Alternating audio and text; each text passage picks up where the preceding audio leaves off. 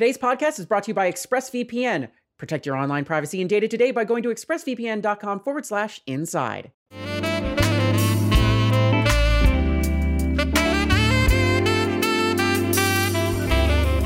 Welcome to the Inside Gaming Podcast. My name is Evan Campbell at Darth Burrito on Twitter. Usually Brian Garza hosts. He is out on assignment, having a vacation today, or wherever he's doing, beating Battletoads again. They sent him out to dig up dirt on his family this week. I'm joined today by our illustrious co-host. Caden Jensen is here. What's up, Caden? How are you?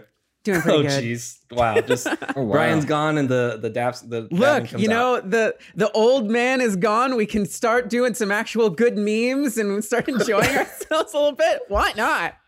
We've also got Connor McGrath, as seen on Inside Gaming Daily. Connor, what's up? Hi. The Connor. From Inside Gaming Daily.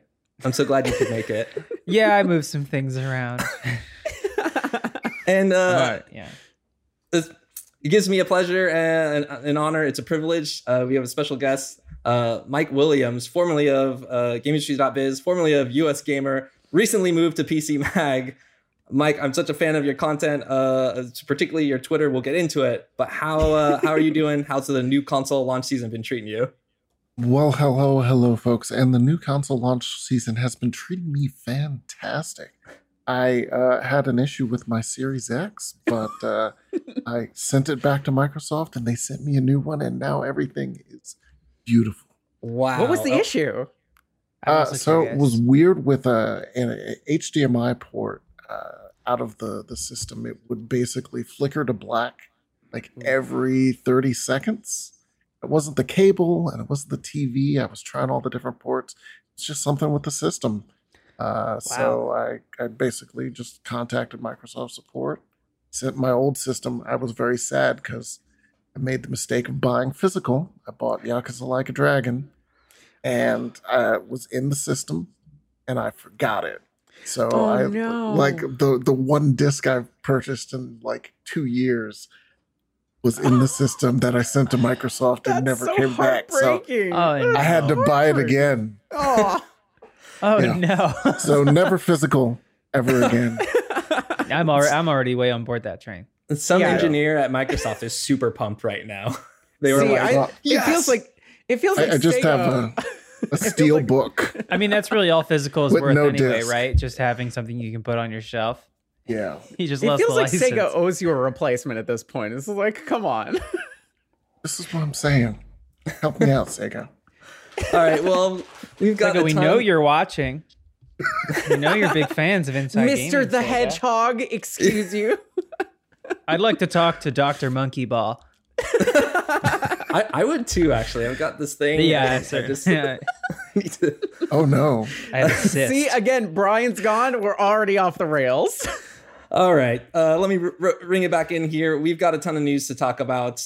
More recently, and like largely on my mind right now, is all of the Smash drama that's going on currently. Nintendo recently sent a cease and desist letter to the Big House, which is an organization that runs a annual Smash event, which is usually pretty large. But because of these times we're facing in a COVID-19 era, people have moved to playing Melee Online, which requires a mod called Slippy. And this is the primary issue that Nintendo took. The tournament organizers were going to use Slippy so players and pros could play online against each other and they could practice, social distancing and all of that. Nintendo said, no, you may not.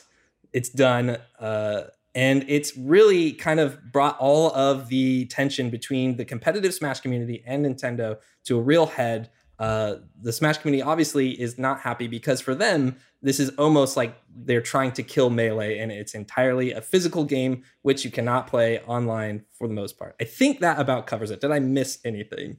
No, that pretty much covers the bases. I mean, this is par for the course for Nintendo, though. It's like, you're messing with our IP, our system, our code, our games. Don't do it, period. The end. They've never been very lenient with this stuff at all. Even in like parody, they're just like, no. Nintendo is the company that bought the porn parodies of Super Mario Brothers so that they could never be actually released. So that's the company we're dealing with here. Also, you talk about killing Melee. Of course, Nintendo wants to kill Melee. Sakurai did everything he could to make sure that Ultimate is what you need. Please stop playing Melee. There was a couple of developments with that story. I'm not sure how, we probably didn't get into too much detail on the daily story we ran about it, but basically there was a twit-longer that detailed like the last probably 10 years of back and forth with the Smash community and Nintendo. It's the big issue that the community is having is it's not only that Nintendo sent a cease and desist, they stopped the Big House, which had to cancel both Melee and Ultimate events, or was their choice to also cancel Ultimate, but because Nintendo isn't just turning the other way or trying to stop Smash entirely, it's that they've actively been allowing Smash events and competitive Smash events to be these kind of hubs for marketing. Some of these tournaments will get like the go ahead by Nintendo, but of course there's stipulations in which they have to run Nintendo ads and that sort of thing. Or Nintendo will come in and put kiosks and booths at a tournament for upcoming Nintendo products. All the while not putting any money directly into the competitive scene, all the while not really acknowledging the competitive scene, except for when they need like big Smash influencers for an E3 for a new Smash game that's about to release. The issue really is that from the beginning, Nintendo has kind of had almost an insidious kind of role, and whether that comes from like a lack of understanding about esports and the competitive scene, which I don't think it is, or like kind of negligence, or from like a bureaucratic side. This is the way it looks, right? It looks pretty insidious that they would continue to use, the Smash community grassroots growth to promote their products, but then also at the same time, not really do much to support them at the same time. So there's been, if you look at that twit-longer, which was posted by an anonymous Twitter user, which got a lot of traction with a lot of the pros, Armada, Mango, HBox, Hugs, all of them retweeting this and sharing. Basically that there's been a lot of talks with different large companies like Twitch and Red Bull, ESL, which is a big esports production organization, to run like a Smash circuit for Ultimate and for Melee, and potentially Smash 4 at the time was the big one, which and these companies have offered to front like $1 million, millions of dollars to run something like this, because believe it or not, Super Smash Bros. Melee and Ultimate combined like dwarf a lot of the FGC in terms of their engagement and views and that sort of thing. I feel like I've been talking forever. I'm sorry. I know a lot about this topic. I can get lost in the weeds. Does anybody have any questions or feelings about kind of the revelations of this stuff? For some of this, I knew working in esports. Some of this I kind of knew was behind the scenes, and a lot of pro players I think are kind of finding out for the first time. But yeah, go ahead. Honestly, this is Nintendo. This is Nintendo at their worst. This is the stuff that they do pretty much all the time. And seeing them treat the Smash community like this, it pretty much is exactly how they, treated content creators at large years ago. And slowly they've started to change, but it's never been like at the forefront of their mind. They want to control all the marketing. They want to control all the messaging. They want to control their own product. It started with that whole whitelisting situation with YouTube and any kind of content creation. You had to be approved by Nintendo to make Nintendo content on your channel. And only these types of games, and when they removed a game, you needed to stop making content for it. And when they added a game, then you could do it. But the moment it wasn't on that list, you had to not do it. And if you did make content with anything that wasn't on that list, you lost your privileges with Nintendo. End of story. And that's just how they did things. And that's just because they can. And to a degree, yeah, it's a big business. They have the ability to control their IP, and they're going to, regardless of it being Nintendo or Microsoft or Sony or, any big company. They want to own that. Disney's like that too. If you start doing, Disney stopped people from putting Spider-Man on cakes because Spider-Man's our property. No.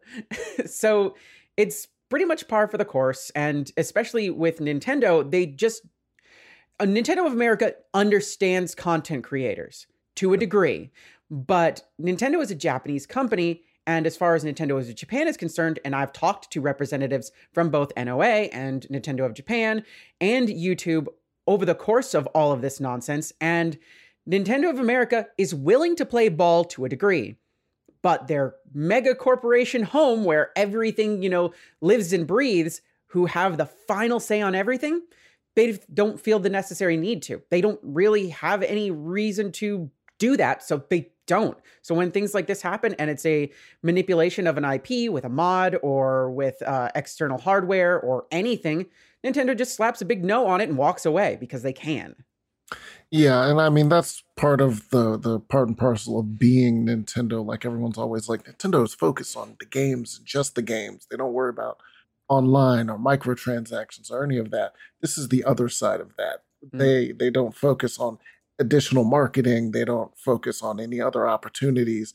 And they would actually, seemingly, as far as we can tell, would prefer not to be involved with any of that at all, which sometimes works out in their favor. Like over the summer, some of the unfortunateness around the Smash community. Absolutely. Like, Nintendo was just able to be like, not us. They didn't. Yeah. Whereas Capcom, who is more involved in their tournament scene, had to specifically take pains to say, no, we're not involved with that person, and that person will not be involved with our events moving forward. Nintendo just stayed quiet and everything was good for them. So I think that's part of just Nintendo being Nintendo and Nintendo not wanting to be involved or liable for anything that might happen. It's just easier for them, especially Nintendo Japan, which is a very conservative organization, does not particularly want to like extra stuff. This is not my wheelhouse, as may be evident by the fact that I haven't said anything. But I guess this, Nintendo's unyielding control of its IP, be it the do you think this benefits them, or does this just feel petty? Like long term, like what's the ramifications for this? Does this lead into their complete and total control of their IP, resulting in better games, or is this just hurting them? So they absolutely have nothing to lose here or to gain. I feel like it's really, that's I think what hurts the most about it. It's really perplexing. They didn't have to come out and do this. I think legally, what you're referring to, Connor, is if they don't stop slipping now, what's to stop other people from making rollback netcode for other old Nintendo games, right? And then they'll have a real problem on their hands. Let me just say, I think this sucks.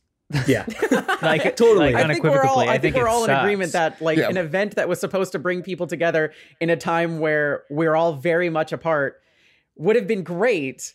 And Nintendo saying no. Yes. And I think Nintendo saying no is just like, it's kind of like, look, you could have looked looked the other way just this once. Sure. But in a legal sense, no, it doesn't make any sense for them to say yes to this. Because the moment they say yes, or even not say no, especially in this sense, it gives legal precedent to anybody moving forward to look back on this particular instance to be like, well, you didn't give them any trouble. What's so special about this? It's not very different, or it's actually the exact same. So it gives that legal loophole for a judge to come in and be basically like, no, Nintendo's wrong. You're correct. So there you go. Nintendo, you need to pay them whatever, or you need to let them be able to do whatever they want. And then that just opens the floodgates. So if anything, Nintendo has everything to gain from squashing this immediately, and nothing to lose from doing so. Yeah. Go ahead, Mike. Because does it hurt them? Well, like Smash on Wii U sold like 5 million. Smash on 3DS sold like 9 million. Smash on Switch sold 21 million. Yeah. So that's a strong growth. And they've been this way for pretty much the entire time that online has been a thing, that the Smash tournament scene has been a thing. And the game keeps growing, so it's not hurting them at all. Yeah, and so I think what's interesting is that scene has grown a lot. Melee is generally thought of as like the foundation of competitive Smash in terms of opening those doors up, and they've just grown so much. I mean, like Mango has over the birth of wave dashing. Yeah, Mango, one of the 5 gods of Melee, has over like 200,000 Twitch subscribers. Right, like people have made a very good living off of playing this game. They devoted a lot, and a lot of these fans that are also playing Melee and watching Melee, they're not just Smash fans. They are Nintendo fans, and they're buying other Nintendo products. And now you have a large section of them, and a large amount of them with very large followings. Any of the top pros like Armada, who I mentioned before, or Hungry Box, for example, that have these huge, large followings and can motivate them. There's also Twitch streamer Ludwig, I think, is like committed to now hosting Melee tournaments using Slippi for charity. And if he gets cease and desisted, he said he's going to do one every month. You know, every time he gets cease and desisted, he's just going to do another one. And he's raised like $40,000 for charity. So for Nintendo, it could turn into like a big PR mess, because in 2013, they tried to shut down Evo. They tried to shut down Melee at Evo. The community came together then. They raised a bunch of money for charity. So if Nintendo shut them down, they'd have to say, like, look at all this money Nintendo just deprived like orphan children, or, you know, this like hospital fund or whatever. That's bad PR for them. I think, Mike, you made an excellent point about Nintendo being able to step back. I just wanted to revisit that for a second, because in a scenario where Nintendo had their own circuit, their own league with rules, something like, you look at Riot Games, you look at League of Legends, you look at, Capcom, like you said, Namco, like you said, Mortal Kombat even is not as popular of a game as Smash by any means, but has the largest prize pools, and they have, codes of conduct. They have these rules and enforcements that can help clean up the space, that could really help the community in that way, and guidelines and things. But without Nintendo's guiding hand, none of that stuff can really exist. It all has to be self-policed. And like, you're basically just trusting tournament organizers, just normal people, to make decisions about like ethical choices and like rules and regulations, which I think they've been doing an okay job at it. But we often just see I should preface that by saying, like, it's not that great of a job, because all the stories we hear are about like, it's like, it's toxic over there. There's just a lot of harassment. Mike, you mentioned it before. The equivalent of like a Me Too movement has happened over the summer for Smash, and a lot of influential and known players, were involved and have been removed. And that stuff. Yeah. The thing is like, the thing is you bring up like just this past, couple months, but the Smash like community is like, they go through this every single year. Every single year. It has happened every single year. If you're a part of it and you're just like, I just like watching competitive Smash, I like enjoying that content, I like watching it, and I like practicing it, that's great, that's fantastic. But every year you go through this little bit of just like, all right, I'm not with them. It's like, right. Because it's been constant. I mean, there's been story after story after story, and it kind of means that, they do need a guiding hand. They do need a guiding hand, because there is no real regulations to any of it.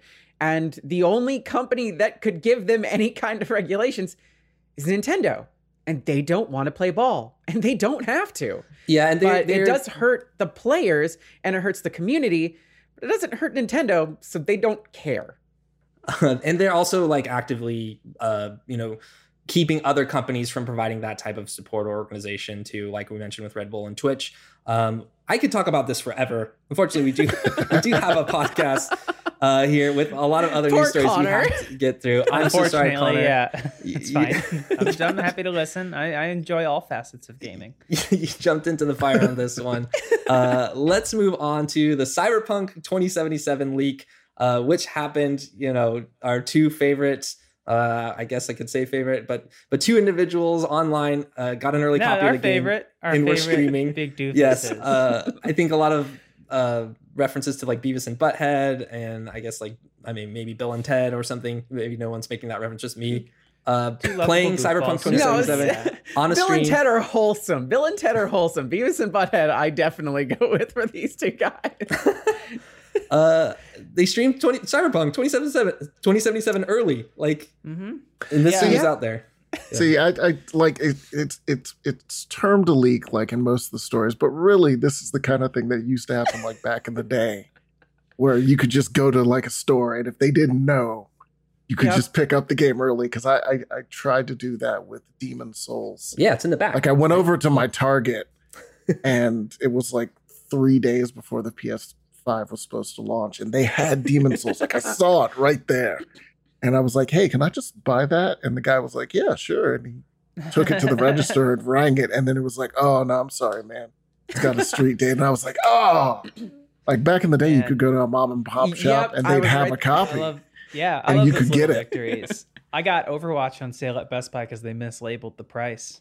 It was just like, I took it to the front and they rang it up, and it was like the legendary price, so like either $40 or $60, and they were like, all right, that'll be that much. I'm like, no, it said 20, and they were like, it doesn't say 20. I was like, Yeah. would you like to go check it? And we went downstairs, and they were like, it was and then they got the supervisor, and she was like, it's not supposed to be like that. And then I was like, but I do get it for that, right? And they were like, yeah, it's technically you do. You technically and do. I was like, cool, yes. And I barely played it. I'm not really an Overwatch person. Did anybody else get a game early, like in a mom and pop store? I got Kingdom Hearts 2 about a week early. Wow. It was awesome. I've never gotten anything early. Yeah, I've gotten a couple games. Also, plus I worked at both GameStop Sure. and like a mom and pop GameStop equivalent before that. So it was kind of one of those just like, oh, we got the game. Let's just take this. Let's take it home. And just don't talk about it. And we'll ring it up on the day of. Just don't forget. Look, I feel like anybody who's worked at a game store, myself included, has either really, really thought about it or actually done it. And it's because like, it's like so long as you disconnect the Xbox 360 from online, pop the disc in. It's like, fine. I mean, I work GameStop, not so much. But the previous store that was smaller all the time. My brother was working at GameStop during the last holiday, and part of me was like, can you hook me up? Can you grab me some stuff? Can you hook me up with a couple leaked early access Funko Pops? I mean, if you build a pretty good relationship with your local mom and pop, I think that's a pretty common practice where like those solid customers, they usually like give you the nod, like, hey, yeah, go ahead. But you know, other than that, I think I don't know. Does this affect anything? I don't know. This leak didn't seem to be, you know, as controversial as Last of Us 2 or whatever. I think it's just. As I understand, also the gameplay they showed was super boring, because what sets this apart from getting a game early in the past is that you can immediately title on yourself to the whole game's press and subsequently the developer of the game and probably the retailer. They said they got it. They were a friend of the son of the guy who made it, which is just like totally big brain. I don't know. I mean, why the game was supposed to be out? I'm assuming that retail copies were ready to go, right, for the 19th, maybe. Yeah, and these were PS4 copies. Started shipping we them. should know. Yeah. PS4 copies. They were streaming straight from a PS4. Yeah, and I mean, like I said, like all the stories are like it's a leak. I'm like, no, I mean they just got an early copy and they started playing it. You don't want to know about the game. Don't watch their stream. their gameplay. Yeah, I mean, it's a testament. Well, they're my favorite Let's Players, so. Yeah, and then it's a testament to how long that game actually is, because you're just getting a small cross section, and they didn't happen to stumble across any like major story spoilers or anything, I guess, or maybe they're in there. I didn't watch it. Also, we know so much about this game already.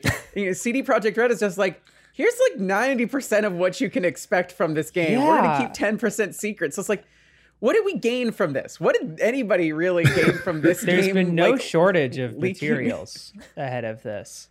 Yeah, it did get delayed 3 times. Yeah, there's true. And they're constantly releasing content. It's like there's like a whole season of television made up of Cyberpunk previews. So why do we need two doofuses? Yeah, I think that's kind of why Cyberpunk's again leak, really just a couple of guys got it early. It's really nothing because we know so much about it, and this little snippet was really, we didn't learn anything from this that we didn't already know before, versus something like The Last of Us 2 getting like, it's like we knew not a whole heck of a lot. They were playing very close to the chest with that information, so that flipped the script a bit.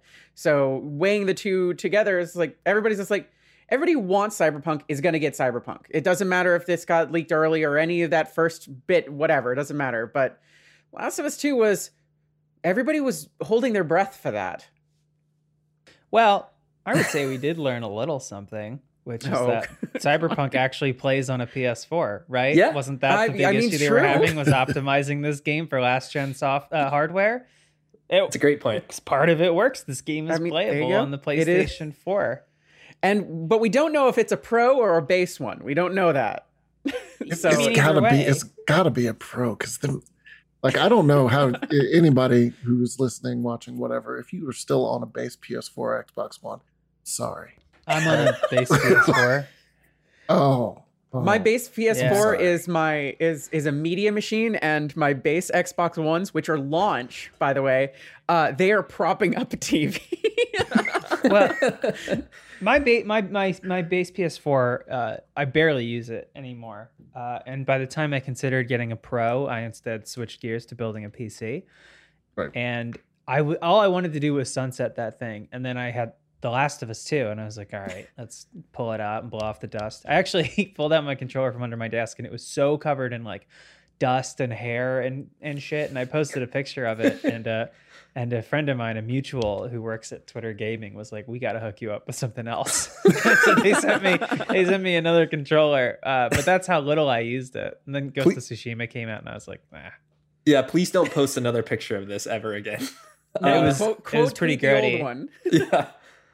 All right, moving on. There is rumors and hints that, or Jim Ryan directly has been saying out there in interviews that Sony is working on a new service or something like a new service. Whenever he's asked about Game Pass, Sony Entertainment president, I think he's president, CEO. Let's just go with that. Yeah, CEO. Sorry. Is working on Game Pass, a PlayStation Pass, I guess, a PS5 Pass, whatever you want to call it.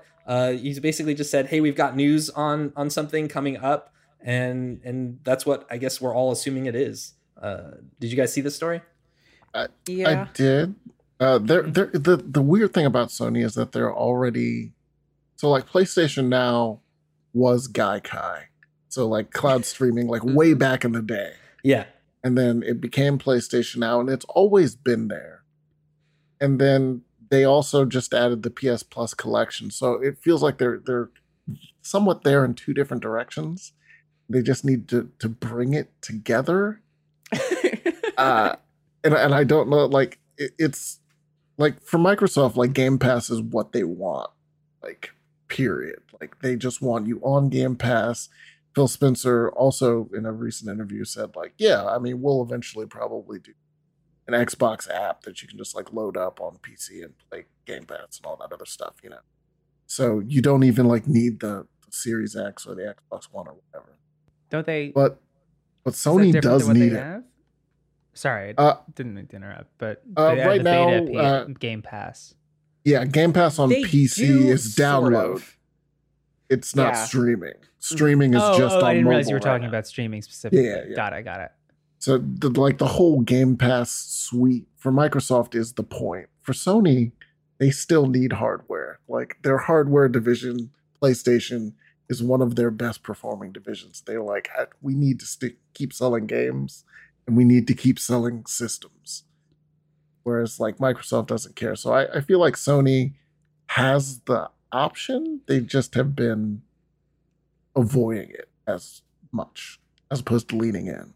Yeah, as much as everybody talks about how, you know, Sony, Nintendo, and Microsoft are like the big three, realistically, Microsoft dwarfs both of those other two companies absolutely, just like entirely. Microsoft is so huge that they don't need to worry about a lot of this stuff. And, you know, to your point, this is like, yeah, no, as soon as they like add in, you know, a proper streaming service for, you know, PC or even like a Fire Stick type thing where you just plug it into your TV. If they had something like that, I guarantee you a lot of people would trust Microsoft with it over something like Google Stadia or Amazon Luna because, you know, Microsoft has the infrastructure for it. They also have, you know, the clout for it. They're a gaming company. You know, they work with PCs, they work with consoles. They've done all this stuff before. Yep. And while Game Pass for PC is kind of, it's okay. I mean, I use it. It's fun.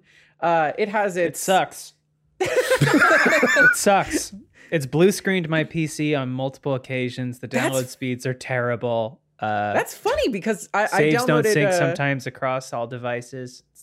I had no issue downloading Master Chief Collection yesterday, real fast, and no blue screen. You know who makes that? Microsoft. Huh? Fair. That's fair. I'm gonna get really big brain about this. but you know, Mike, to your point, it's like, yeah, Sony's been trying to do this kind of, sort of, maybe for a while, but you know, they did PlayStation Now, and they had this whole service, and everybody's just like, yeah, why do I want to stream it? It's really laggy, and I don't like it.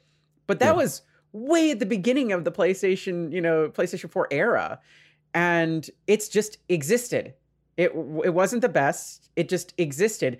And now that we're in a place where, this might actually be a viable, thing, they still have that infrastructure already in place. So they just need to take the time and devote it to it, especially with better hardware that exists with the PlayStation 5.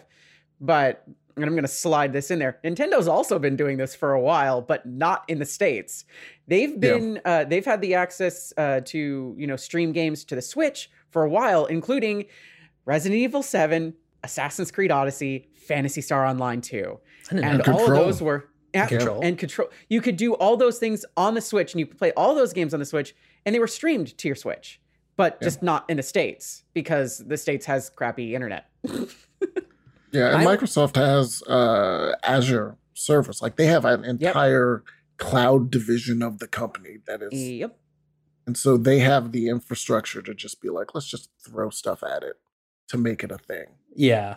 I just want to add one thing, and then I'll throw it to y'all and we can move on. But, Game Pass, I feel like is a response to PlayStation Plus in some ways. And obviously there's some higher level thinking there. But PlayStation Plus, where we were getting free PlayStation games forever, before Microsoft even, had an inkling to do something similar with their Xbox Live subscription and Xbox Gold, that came from the PS3 being down and them needing features to add to the PS4 and the new generation.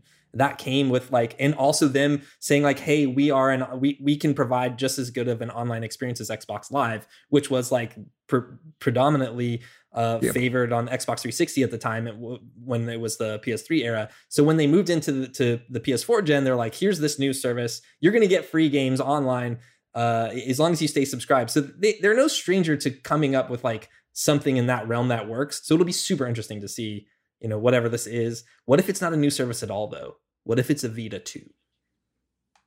Interesting. I'm just hoping. I'm praying and hoping. It's software. A Vita 2, huh? Just throwing that in there. You only have it in PSVR, though. Yeah. What? I'd love a Vita 2. I mean, look at Nintendo. Nintendo's making money hand over hand. Yep. And the Switch is essentially a port. You can plug it into your TV. But at least me personally, I don't. So I never play it handheld. Oh my god! I only play it docked. Oh, I actually, I'm probably I hate Joy-Cons. I'm sorry, I'm such a force of negativity on this show today, but I just can't. I can't with the Joy-Cons. I'm a 50-50 user. It depends on the game for me. There's some things that I've just you have one docked with and one free. You know what's funny? I do have two Switches, but yeah. So currently one is right here undocked, and the other one is completely docked. But there's certain games everybody loves playing Breath of the Wild undocked, and I'm just like, how? Why? Why would you do that to yourself? But things but Pokemon, I played that undocked because it's I'm so used to playing it in handheld that was just no, this is a natural thing for me to just play that in handheld. Animal Crossing was all handheld for me too. I can do strategy games Into the Breach is great handheld. Agreed. So Sony, Vita 2. Vita 2. Make it happen. Let me Uncharted on the go. Do they if they make a Game Pass, let's say that what they're making is just a direct Game Pass competitor. How do they compete with that library? They would, I don't know. I feel they'd have a lot to they'd have a lot to lose in comparison to Microsoft in this, because Microsoft's do they really lean into Halo that much? Do they really lean to Gears that much? They do, but not as much as, say, Sony does Ghost of Tsushima or Spider-Man or anything like that. So, Sony's profitability leans on those IPs like God of War, where Microsoft's just play it on whatever. We don't give a shit. Right.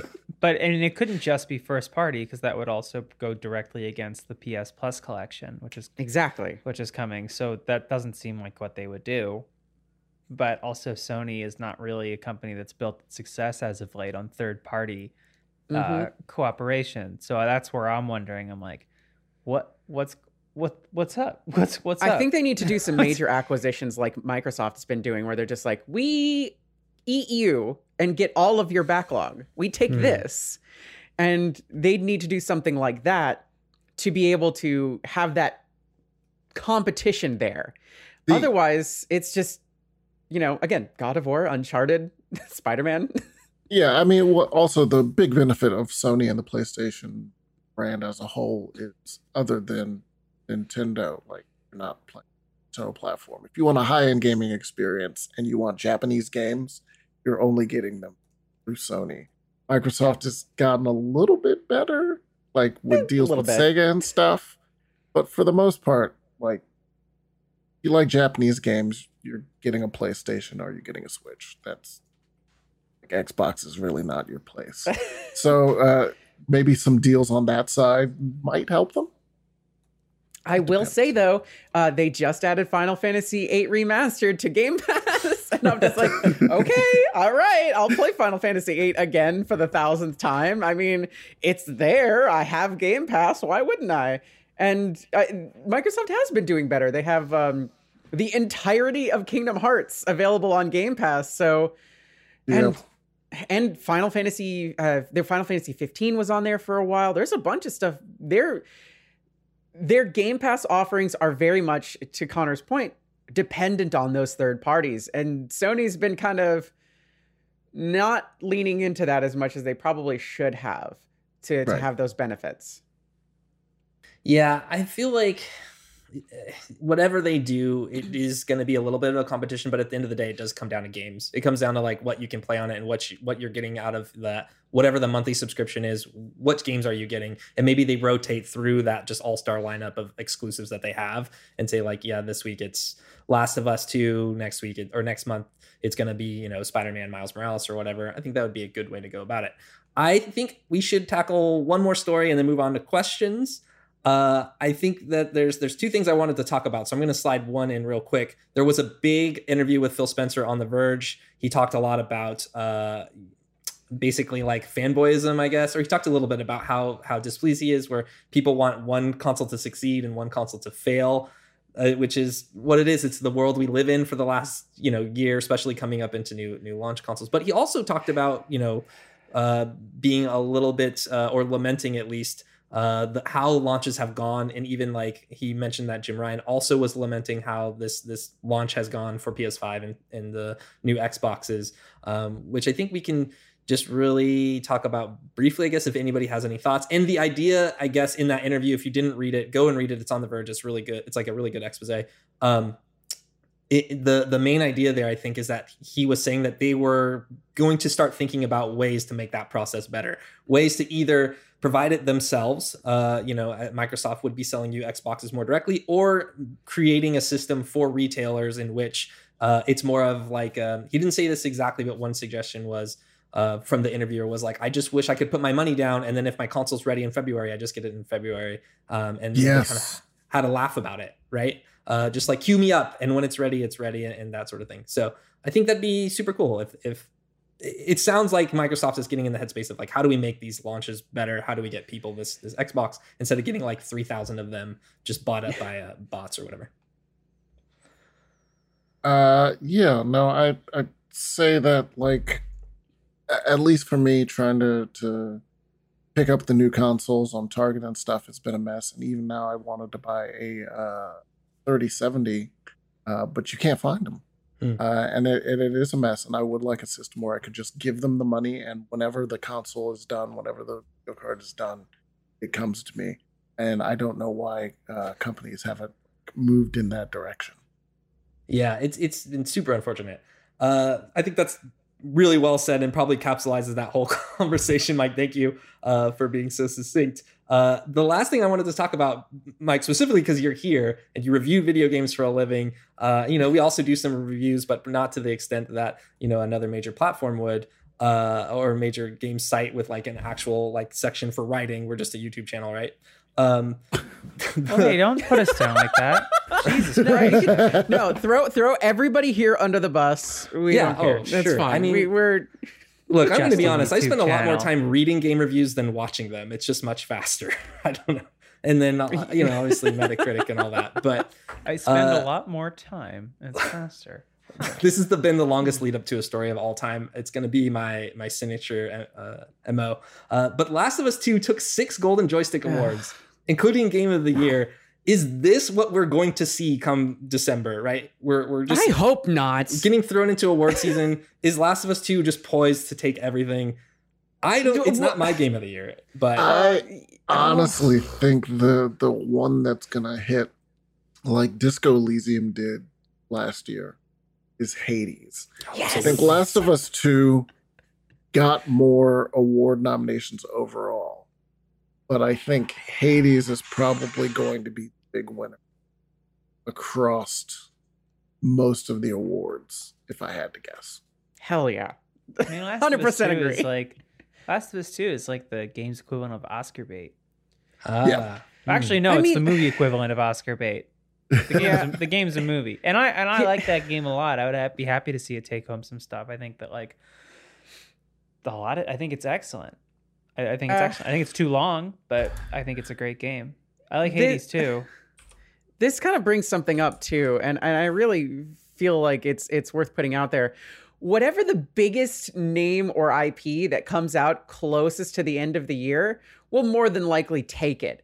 Had Cyberpunk not been delayed, Last of Us 2 would have been dethroned.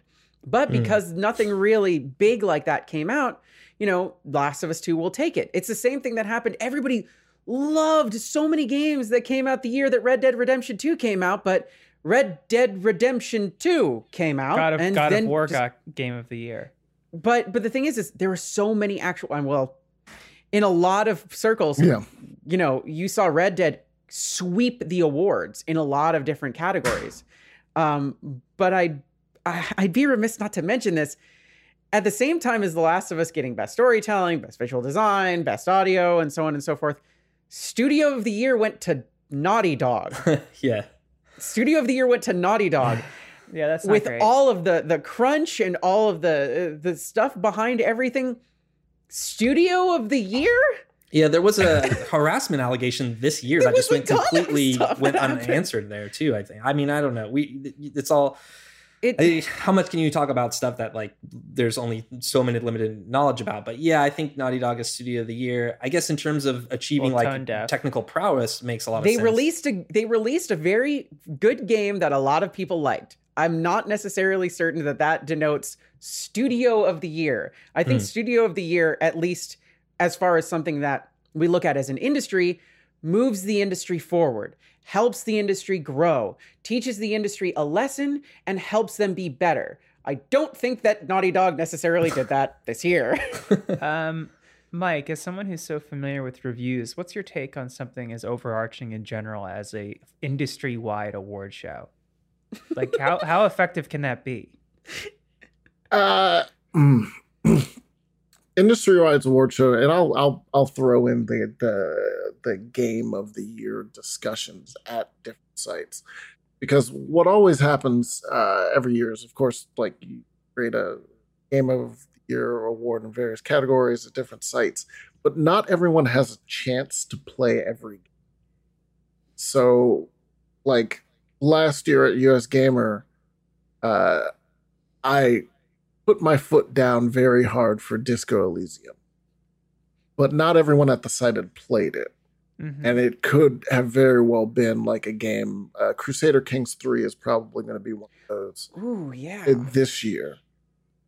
More people have played it, but for the most part, like a Crusader Kings is not a game that if you have a Polygon and maybe 20 to 30 staffers, maybe like 3 or so people have played Crusader Kings. So it's very hard to... Sure.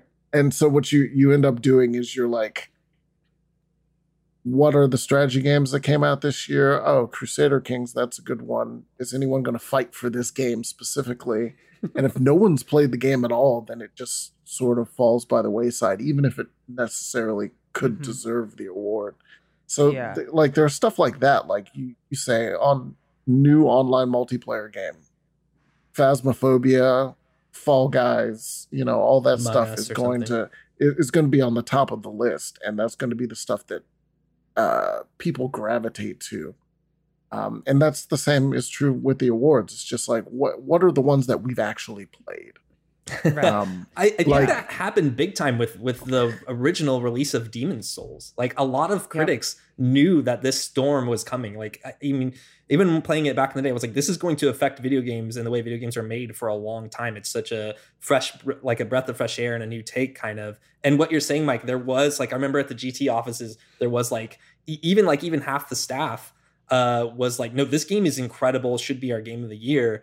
And I think like if you have somebody at the top, like like an EIC or something, or director of content, who's just like, but our audience is not gonna, I don't know if that ever comes into play. It shouldn't. But if it's like, it usually doesn't, because we'll fight pretty hard in game of the year discussions, like for the games. But like a good example would be, let's say you're deciding on sports game of the year.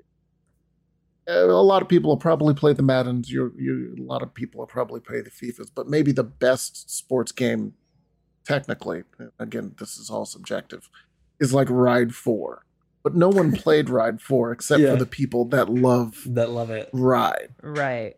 So that's one of those games that was probably good or great. I don't know. Again, I didn't play it, and probably could have stood up there, but it's not Madden or FIFA. No one actually got to play it. And those are the kinds of problems that tend to happen in Game of the Year discussions and award season. Yeah. And that filters outside of just the sites, but also to the fans. And that's part of why you see things like, I believe the Golden Joystick Awards are fan voted. Yeah, it's a mix. So there's a Critics Award, which Hades did win, which is interesting. Yep. Yeah. Right. Yeah. But you're right. And so like everyone, like Last of Us 2 sold millions. Everyone played it. So if you get to a category and you're like, what's the best action adventure game? And you're an average person, you're like, oh, the only ones I played were Last of Us 2 and Ghost of Tsushima. Let's give it to Last of Us 2.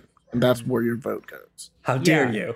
And I think that's such a benefit to these, smaller, not smaller platforms, but I mean smaller than a huge game awards. It's having, even if one person played a game, they can go to bat for it. And I think what Evan, you just said about engagement and what the audience wants, I mean, that's really what we're seeing with having really what seems to be a growing support for an official The Game Awards being just the show, along with the smaller ones, is that this is not so much about gaming as it is about award shows. I mean, we're seeing it with the Grammys. The Weeknd recently, I think yesterday, was posting advocating for transparency, and a lot of these award shows have like a lot of issues with obviously it's different. You can listen to an album in a day. Most games you can't beat in a day, I would say. But I feel like this industry is just starting to, not just starting to, but like we have to reckon with having an official award show in a way we didn't before, where there were more voices.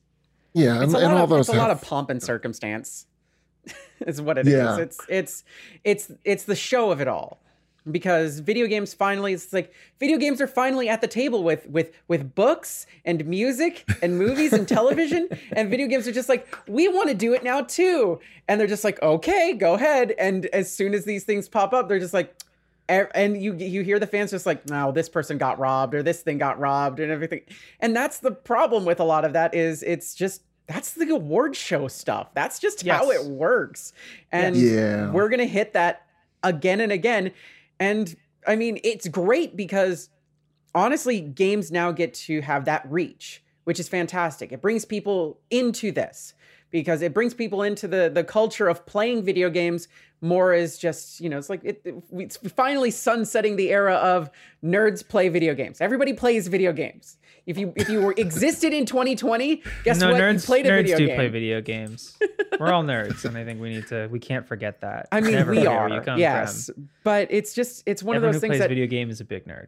This is video games finally taking up the big step of just like, we are not niche anymore. Despite, being a multi-billion-dollar industry, it was still seen as niche because it had some stigma behind it for whatever reason. Having an award show like this makes it palatable for the general populace. And it's like, oh, I heard this won a very nice award. I think I too will pick up a console to play games on and do things like that. And it's like, that's marketing. And for what it's worth, it's good. That's a good thing. More people playing games? Yeah, no, absolutely. Enjoy yourselves. Life is short.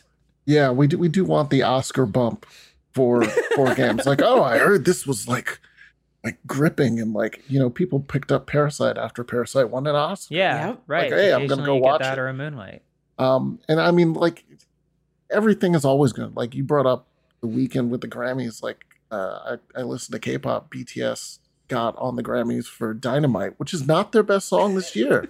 It's just the most popular one. It should have been Black Swan. But agreed. Thank you. Okay, see, I got other people that know. Yes, no. If you were going to nominate BTS this year, it should have been Black Swan. Dynamite was just the most popular one. But okay, we'll let that slide. But that's the way award shows work. It's what people know, and that's like, you can't draw upon from choosing awards, nominating awards, or picking a game of the year if you haven't played it.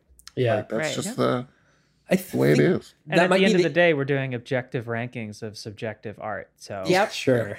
And I mean, you can only take things so much as far as they can go before you just play it and form your own opinion. Oh yeah, absolutely. I think that's always the case, even with reviews. No offense, Mike, but you know, your own opinion is always going to be, you know. Oh my God! Please, I want people. I want people to know a review is an opinion. Yes, it's. Like, and someone asked me one time on like Resetera, like, what makes you better than me? I was like, nothing. Like, this is just my opinion. I've just been doing it long enough that I can put my opinion on a website and get paid for it.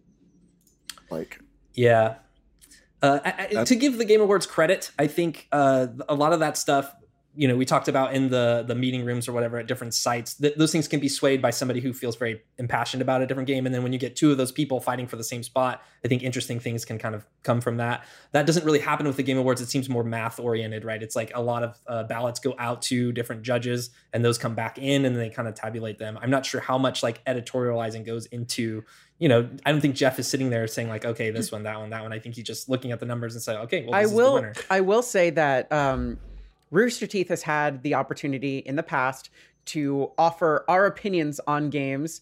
Certain people in the company have been reached out to participate in these things. And it really is, it just boils down to its numbers. You know, what gets the most?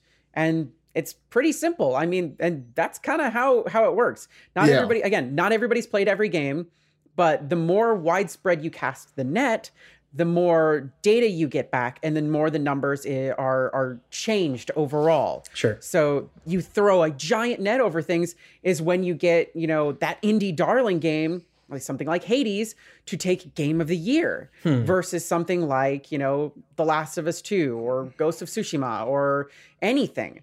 It's very well liked games.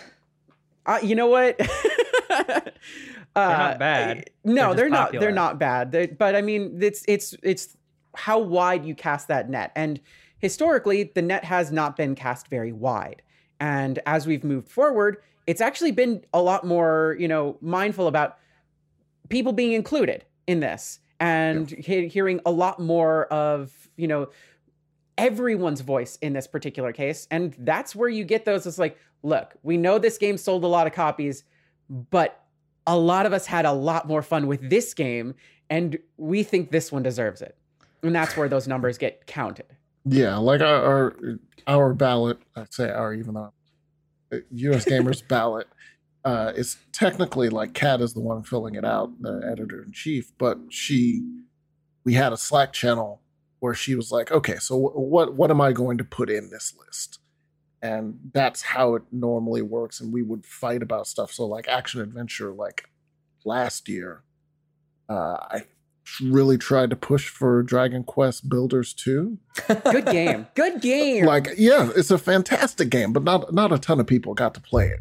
Yep. And so that was one of those, like, as we're doing the discussion, because I think it's like top 5 in each category, I was like, come on, give me the 5th spot.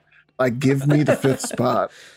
And that's how that worked out. And so, yeah, a lot of these come down to like Hades this year was just a very easy, just like in every category. It's like, oh, hey, what's the best indie game? It's Hades. Action game, we're Hades. A lot of that stuff came easy, but sometimes there are those fights where you're like, no, I really believe in this game. Divinity Original Sin 2 back when it came out was one I fought hard for because no one else had played it. Your taste is impeccable, by the way. And I was like, but that is the RPG game of the year. And I was like, I will relent on action adventure or another category if you give me this category. That's all right, how that worked. We're calling it right here. Hades is going to sweep the Game Awards, every single category, Game of the Year. That's my pick, at least. Let's move on to listener questions. But first, we've got a word from our sponsor. Yes. Thank you to Full Sail for sponsoring this. We know you love video games. You're watching this. You're listening to this. You have to love video games. But have you ever considered making them? If so, I want to tell you a little bit about Full Sail University, which offers a variety of gaming degree programs on campus and, of course, because we're here now, online. They can teach you the tools, technology, and workflow used by today's gaming studios. All the big ones and the little ones, everyone in between. You can learn level design, programming, character modeling, production, and more. Graduates from Full Sail have worked on awesome games like, Grand Theft Auto 5, the Call of Duty series, Assassin's Creed 4 Black Flag, a personal favorite of mine, and many, many more. Full Sail has degrees available in game development, design, and art, as well as many, many, many other degrees in the entertainment and media. To learn more about Full Sail's programs, as well as potential scholarship opportunities, visit fullsail.edu/Inside Gaming Presents. That's fullsail.edu/Inside Gaming Presents. All right, and we're back. Our first question comes in from Bert Dog, who asks, what is your go-to Thanksgiving protein? This is, of course, the day after Thanksgiving. Is it turkey, ham, or other glaze and or dressing on that bad boy? What do you use, if anything, for stuffing? And he said, I assume at Brian Gar uses D's Nuts, which, of course, is his tagline. Brian does that all the time, but kind of a burn on Brian. Yeah, it really is. No. Brian is most assuredly probably roasting D's Nuts.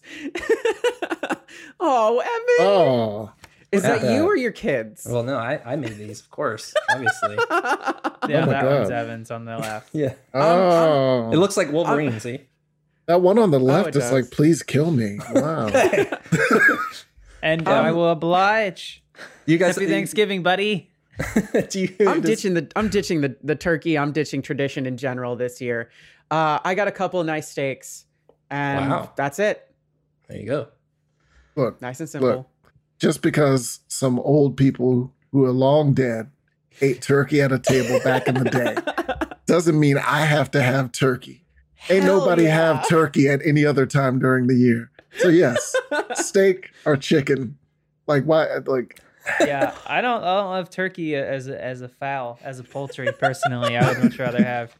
I like the dark meat, but I just find a good turkey boneless kind of thigh. Yeah. I like the drumstick, but I find turkey just kind of bland. A couple of years ago, I had salmon for Thanksgiving. Oh, right. Yeah, because I'm all about the sides. Because I had cornbread and green bean casserole as well. Yeah, see, that's more important. You kind of need cornbread. It's kind of. I mean, I feel like that's more like a necessary item than turkey is at this point. You can't mess with a good cornbread. Turkey's a formality, definitely. I just feel like the birds should be smaller. We don't. Like you can come for us. 25-pound bird.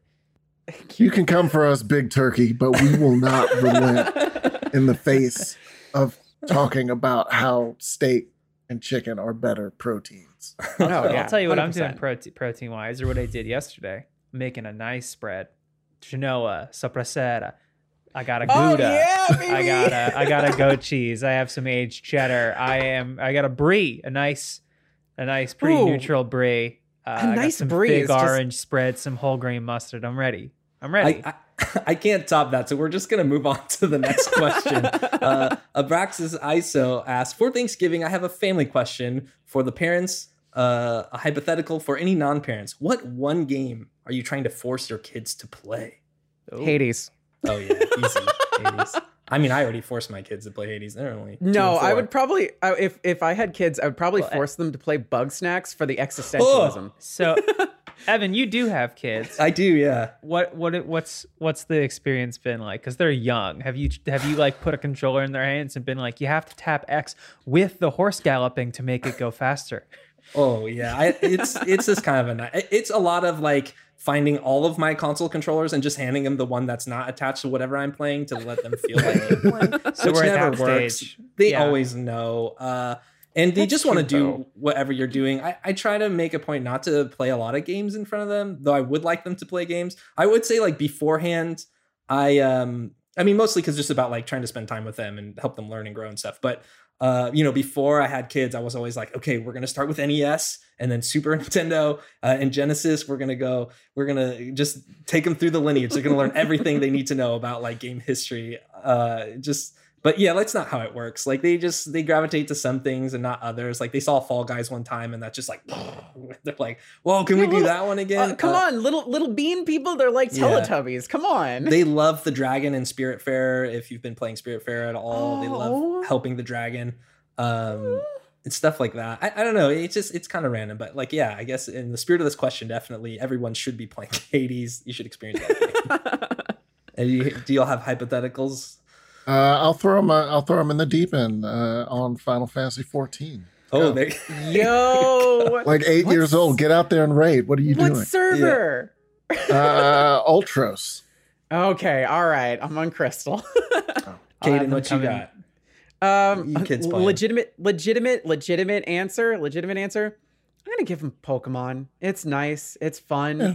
It's something that like it's easy to pick up and it's become easier and easier to play over time. But again, if I really want to make things like super difficult, I'm gonna make him play Final Fantasy VII Remake because like that's close to my heart, and I want to just like look, watch Cloud go through a lot of shit very quickly. Connor, do you have a game that you would force kids to play? Yeah, obviously they would play exclusively the New York Times crossword puzzle. Wow. I would have them come into my Ruthless. office, mahogany paneled. I've got a high wing chair, and I say, "Children, what have we learned today?" That's it. That's awesome. All right, our next question comes in from Elvis at G3323R. Very important question. How do I get friend of the show status? Also, hope you all have a great Thanksgiving, which is already over, but thank you. It's pretty easy to be a friend of the show. Just be like a CEO or president of a major company or an extremely knowledgeable analyst that's cited regularly on the show. Mhm. That's kind of the base criteria for being a friend of the show in the daily. Super easy. Just do that. Seeing as I'm actually not a part of the crew, I will say you're always a friend of the show if you believe it in your heart. I mean, See, sure, I like yeah. If that. we want I to like mislead that them, answer yeah. better. I like that. I think everyone... okay. It gets cloudy because there are videos where we do the friend of the show, and sometimes they really are friends of the show. Like friend of the show, Alana Pierce. Oh no! Well, that's the funny thing is most of the friends of the show are actually friends of Alana's. Yes. Yeah, that's Or pretty people she's much met at the the very case. least. So the real graphic should just be friend of Alana's. We stole Alana's friends. Is more like. I think we have time for 2 more. Do you all want to do another Thanksgiving themed question, or do you want to move into real video game talk? Let's That's jump week into for the it, is deep it end.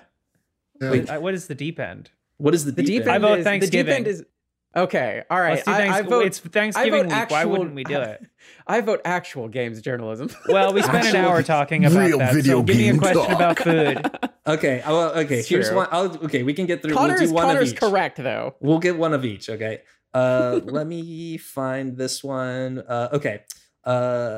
Eric at Devious HK asks, "What video game character would you like to invite over for Thanksgiving dinner?" Oh, see, this is games journalism. Okay. I mean, that's true. Yeah, no, that's fair. I can go Connor? first. I think I'm Go just ahead, gonna go out there because I'm excited about this question. I think I would just invite Kirby because I want to see it. Like I want to see Kirby just inhale the whole table. I would like to see that. I wanna feel see like it. that's begging to die, though, right? Like is Kirby you're- just going to suck you in, Nah, And- Kirby. and then he'll he'll like compress, and then it'll be like Kirby with a beard. Yeah, but what's he gonna? Kirby's gonna eat me and start a podcast? Like, come on, he's not.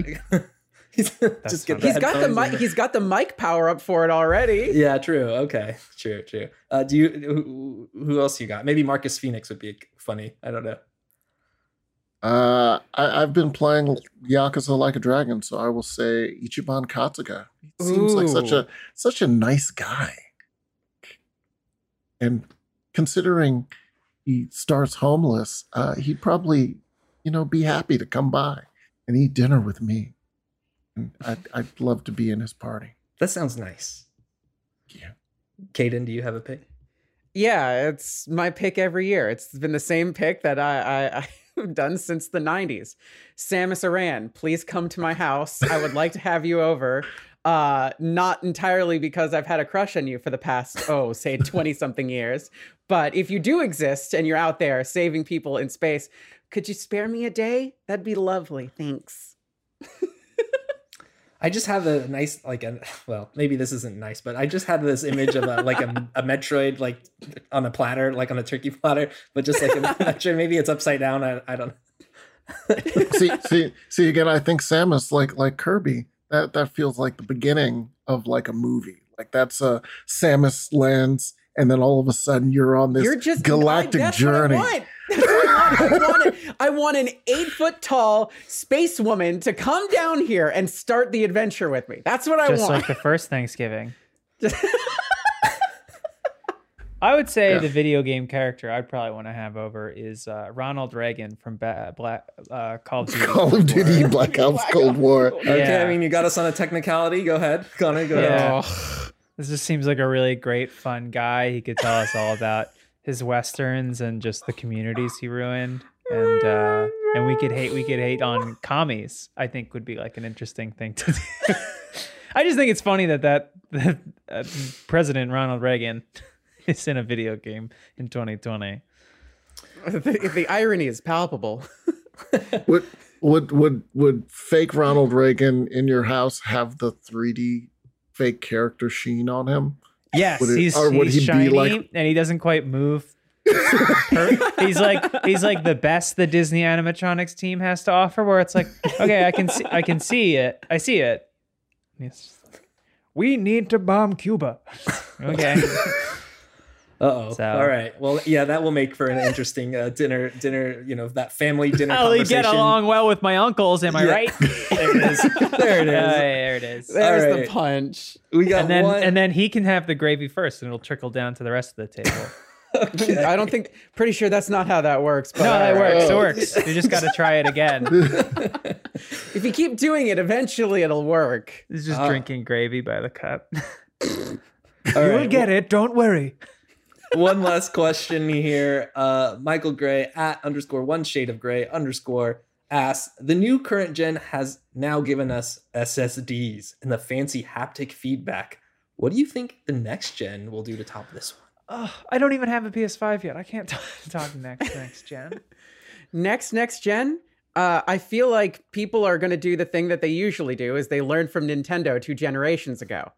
And they're going to try and make whatever the PlayStation 5 and Xbox Series X are now, but they're going to be able to make it portable and make it a much more, unified experience. That, or everybody's just going to ditch consoles entirely, and we're all going to play whatever the new version of Candy Crush is going to be, and we're all going to be plugged into the Matrix, and we won't even know things anymore because our brains will be goo. I like the part where you were alluding to Vita 3, and I really disliked the part after that.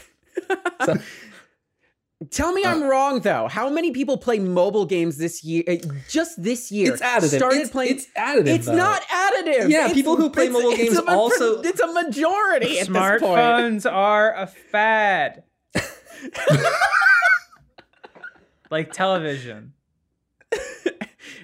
and radio broadcast. There were people who, at the dawn of the iPhone, who were saying gaming on phones will never ever be anything or work at all. And yet I'm playing Among Us, and I'm playing Genshin Impact on my phone. Yes, but then taking that experience on my PC. Yes, but I'm also in gaming's journalism. No, but you also play those other AAA games or whatever else comes through, and Pokemon. Yeah, and Dragon but I'm Quest a fucking nerd, though. It's additive. There's room for both. Okay.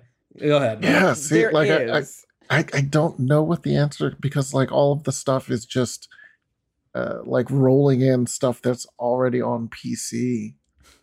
You know, So ray maybe tracing, SSDs, but like there's nothing. The next thing of PC isn't here yet. Like in 2 years, PCs will be like, well, here's the thing that will drop. And then all the like PC hardcore people are like, see, this is why we're better. But and then like 2 years later, it'll be added to like the Series X Pro and the PS5 Pro or the Slim or whatever it is.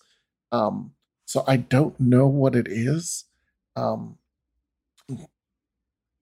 Yeah, I don't know, man. I got nothing. Connor, do you have any? Maybe a streaming, like give me the streaming app like on the Xbox. Like I want the ability, because one thing I like about Game Pass streaming is that I can be playing on a phone and it will take the save, move the save over to the game on the Xbox One.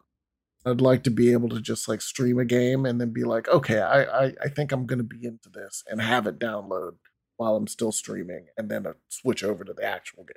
That sounds cool. So- That sounds like a this gen thing, though. Like you're right. You're right. Yeah, I think that's something gonna we should happen now. have. Yeah. Go ahead, Connor. Any predictions for the future of gaming? Probably holograms. Damn it! Saving it for last. I was gonna say holograms, holographic tables. Probably- You know, we probably had the Holograms HoloLens. Yeah. suck. It It's came all close. bull. It's nonsense. holograms. No. No, if you want my I mean- want my real prediction, I think they should have a packaged accessory that you can get that almost works like a Chromecast that streams games from the console in a different room to a different TV. So like Boom. Steam Link. Love it. Is So what you're basically like Steam Link. Yeah, I have like NVIDIA Yeah. Shield TV and it's great. Except for for my it PC. works. Yeah. saying? Yeah, except for, Yeah, I feel like a proprietary like this will just go straight from your console would be cool, but that's not really part of the box. There'll just be better boxes that do slightly I like higher that, though. fidelity. Gosh, I like it. I've had a major lapse in brain activity here, but the food generator in Star Trek, I think that's what we're gonna get. It's just on top of your Xbox. You're Mhm. like, I want Mhm. a snack, and it's just gonna go. Mhm. Psh, here's your nachos or whatever, Mhm. which would be a Yes. horrible thing to eat while playing games. But you have the technology, so they Listen, never. that's why you get the third-party controller. Whoever's eating the nachos, you just give them that. The Nyko controller is like, you can use that. Microsoft and Sony figured that they could. They never stopped to think if they should. So If they with should, that one, yeah. Fair point. That's fair. All right. Thank you so much, Mike, for joining us today. Where can people see more of your stuff, more of your content? I've been following you on Twitter for a while, and you just always have such a rad way of breaking things down. I think you did like a Star Wars rewatch and like retweeted or like live tweeted a big chunk of those movies. I did. Which was super fun. Like somebody asked a question like, can Spider-Man or are Spider-Man's webs edible? And you just instantly had the comic book panel and you were like, no, they're not. This is Rhino just getting its mouth full of webs and being defeated. So if you haven't followed Mike yet on Twitter, go check him out at Automatic Zen. But is there anywhere else we can see your work, Mike? You can see me every day at PCMag.com. It's my new place. You can check some of my old stuff at usgamer.net. And occasionally on the side, I write over at Medium at Into the Discourse, which is my blog where I talk about movies and TV and all of that jazz. Awesome. Thank you so much. Thank you, Caden. Thank you, Connor. And we'll see you on the next one. Have a good holiday break, everyone.